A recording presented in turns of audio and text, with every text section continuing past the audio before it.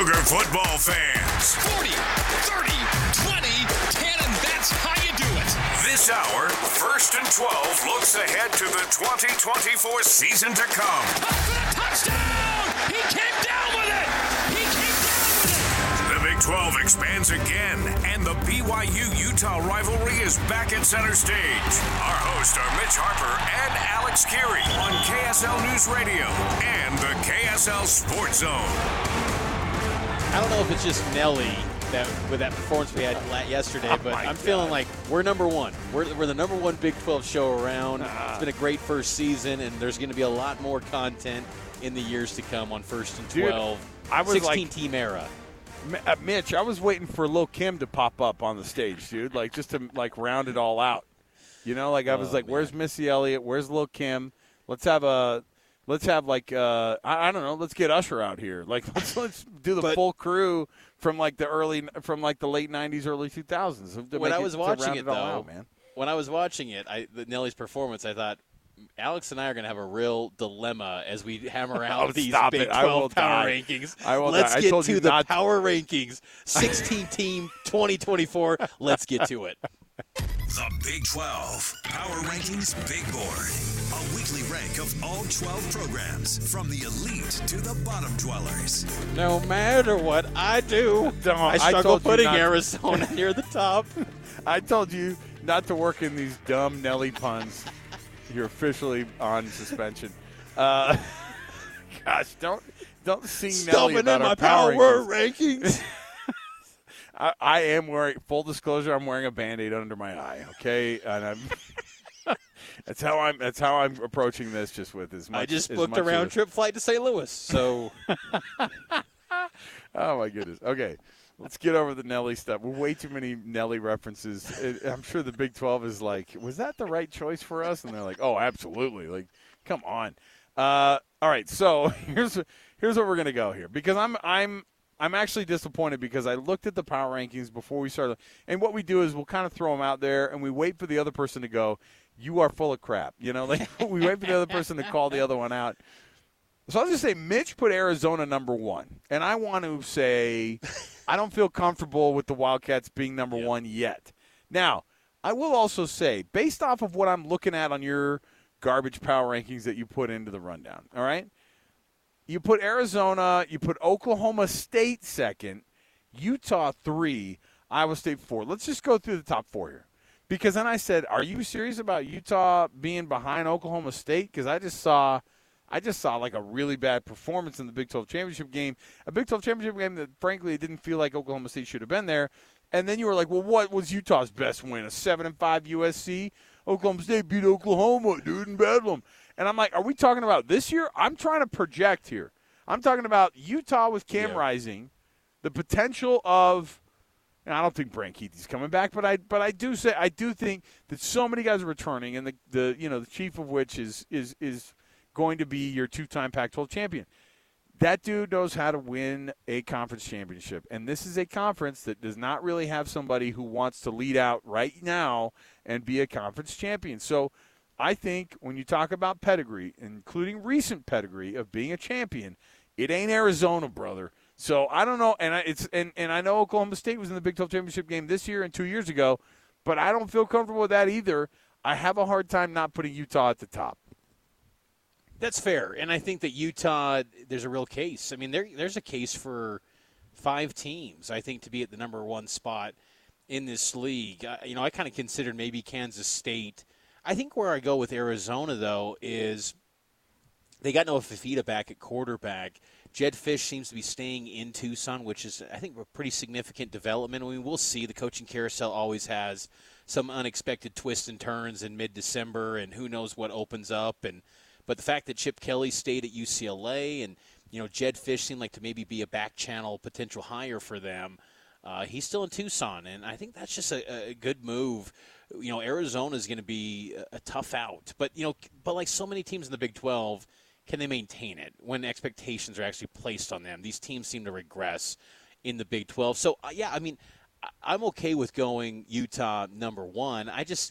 I thought it was just noteworthy how they struggled against the worst team in the Big 12 in week 2 this past year. And And, that was with the guy that took down USC. It was just kind of a weird year for Utah. If at full strength, sure. I think Utah at number 1, I'm fine with that. Because, again, they have an identity. They have consistency.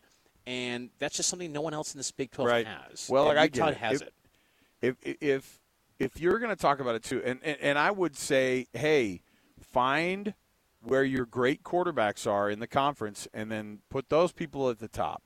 And Cam Rising coming back, that's your guy who I think you need to put at the top, but you're not far off. I think Noah Fafita actually has the highest ceiling of somebody who, we were blown away. This is a guy who threw for 545 yards and broke an Arizona record, and the dude is a freshman, right?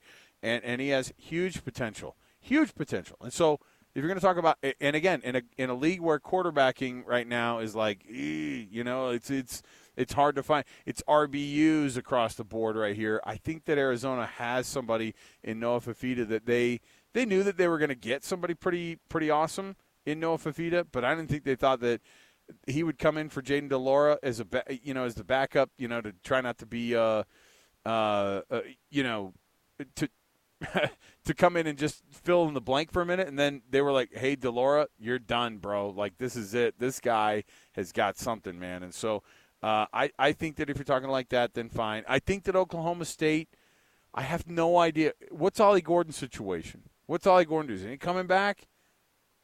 He's expected to be back, but I think there's a feeling, does he dip into the portal a little bit to maybe see what the market's out there? But I think he's an Oklahoma State guy, and they've got resources in their NIL department to keep him. Is it to the level that might be needed? I don't know. That's where we'll see. But, he's expected to be back next year. Okay. So, yeah, I'm going to go, with Ollie Gordon coming back, I'm going to go Utah, Arizona, Oklahoma State. I'm going to go Kansas State.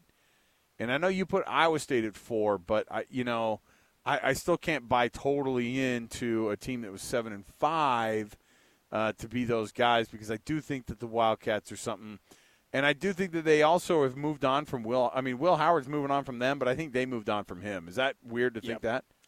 No, it's accurate. Avery Johnson's the future, and K-State's gonna thrive with him, and I think that Chris Kleiman, like Kyle Whittingham, going to be one of the top coaches in this league, no questions asked. I think that West Virginia is an interesting team to me. What happens with kind of Garrett Green's eligibility, where he sits. I got to follow up on that, but they've got a really elite ground attack. They've got about 5 different dudes that can tote the rock at a high level, and they're going to have they got a pretty good recruiting class, 7th right now in the team rankings in the Big 12.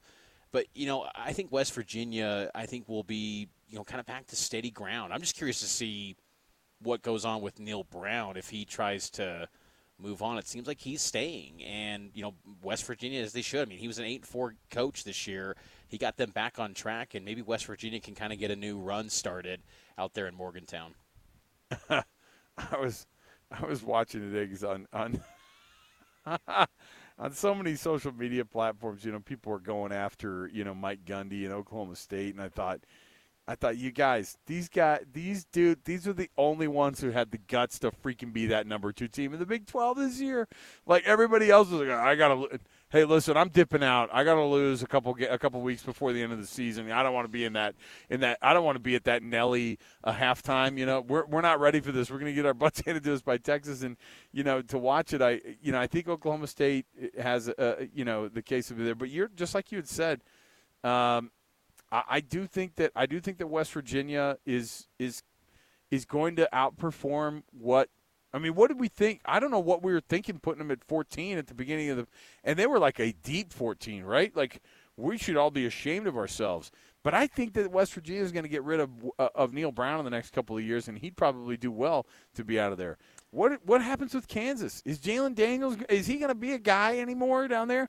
At the same time, like, they have a winning culture a little bit going on right now, more than they've ever had.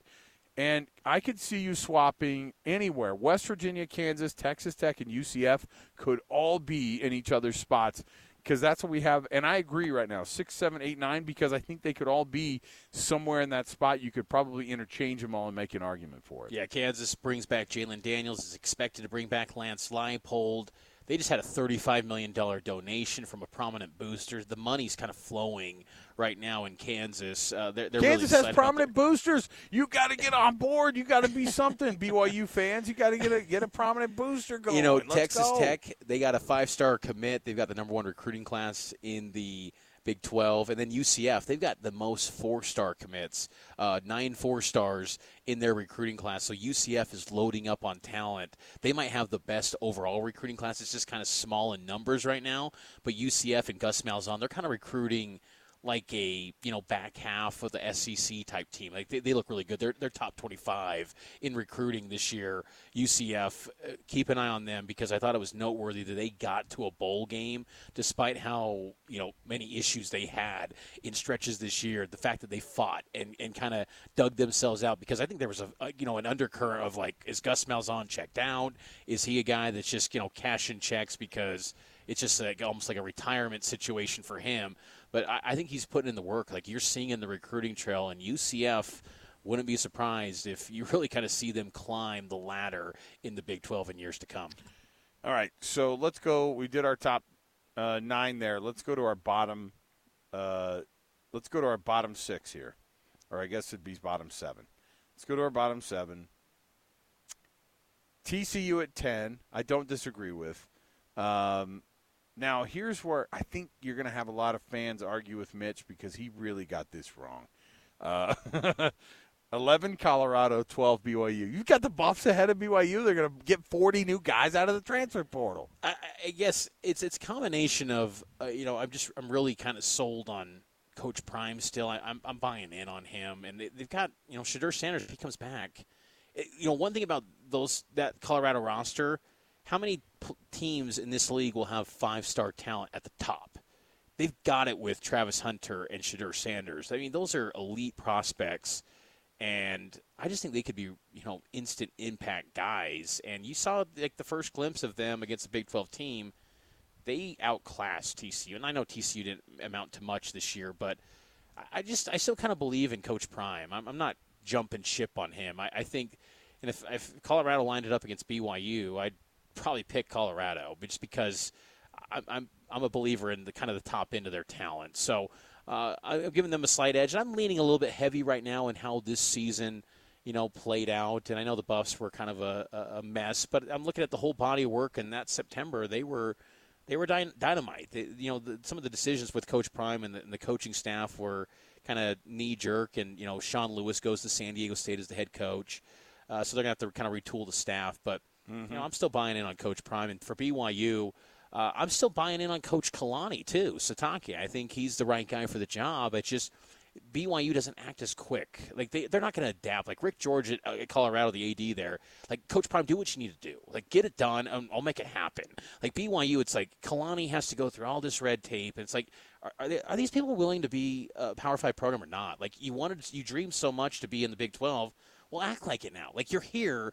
Go put out a winning product and act appropriately and act in a timely manner where it's like, quit making Kalani go through all this red tape and, like, waiting on hires. Like, let's get things done. That's why I still kind of put BYU a little bit lower.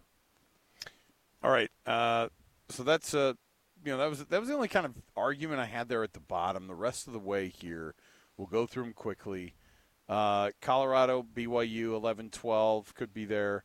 Arizona State, Cincinnati, I thought maybe you could swap those two because I don't really know. We're talking about being bad, but not like the worst bad. Arizona State, though, huge upgrade. They're on the rise. Ray Anderson yes. resigning at AD. That is going to be yes. huge. I think that booster group, that NIL, and they are going to be energized because Ray Anderson suffocated that athletic department. I think Arizona State's going to be on the climb. Just kind of a thought there, but it's going to take time still for Kenny Dillingham. ASU. Cincinnati 14, Baylor 15, Houston 16. I put Houston at 16 because I thought, without Dana Holgorsen, not like you're going, hey, without Dana Holgorsen, you're not going to be great. I'm just saying that's a program that's reeling. They thought maybe he was going to carry him through to shock some people in those first few years of the Big 12. Nowhere near it. Holgorsen loses his gig, and Houston's got to kind of start over. If they get Willie Fritz, though, that'd be a great hire. Willie Fritz from Tulane would be. He would be, I don't know if he could maybe on a high end be best case scenario like a Kansas State. Like I think that's kind of his career arc if he got into the league. So, yeah, Willie Fritz, that Houston job is very interesting because it's got tons of potential. All right, we'll take another break here. We'll wrap things up here. We'll look at the schedule that is already kind of in place for this conference, the matchups that are the most interesting for 2024 season. Take a little jump into the scheduling matrix for the Big 12 in 2024. It is 1st and 12 right here, 97.5 the KSL Sports Zone and the did I already say that? And KSL News Radio. There you go. So both stations. Mitch Harper, Alex Kirry. We'll be back. It's all brought to you by Macy's. Happy shopping.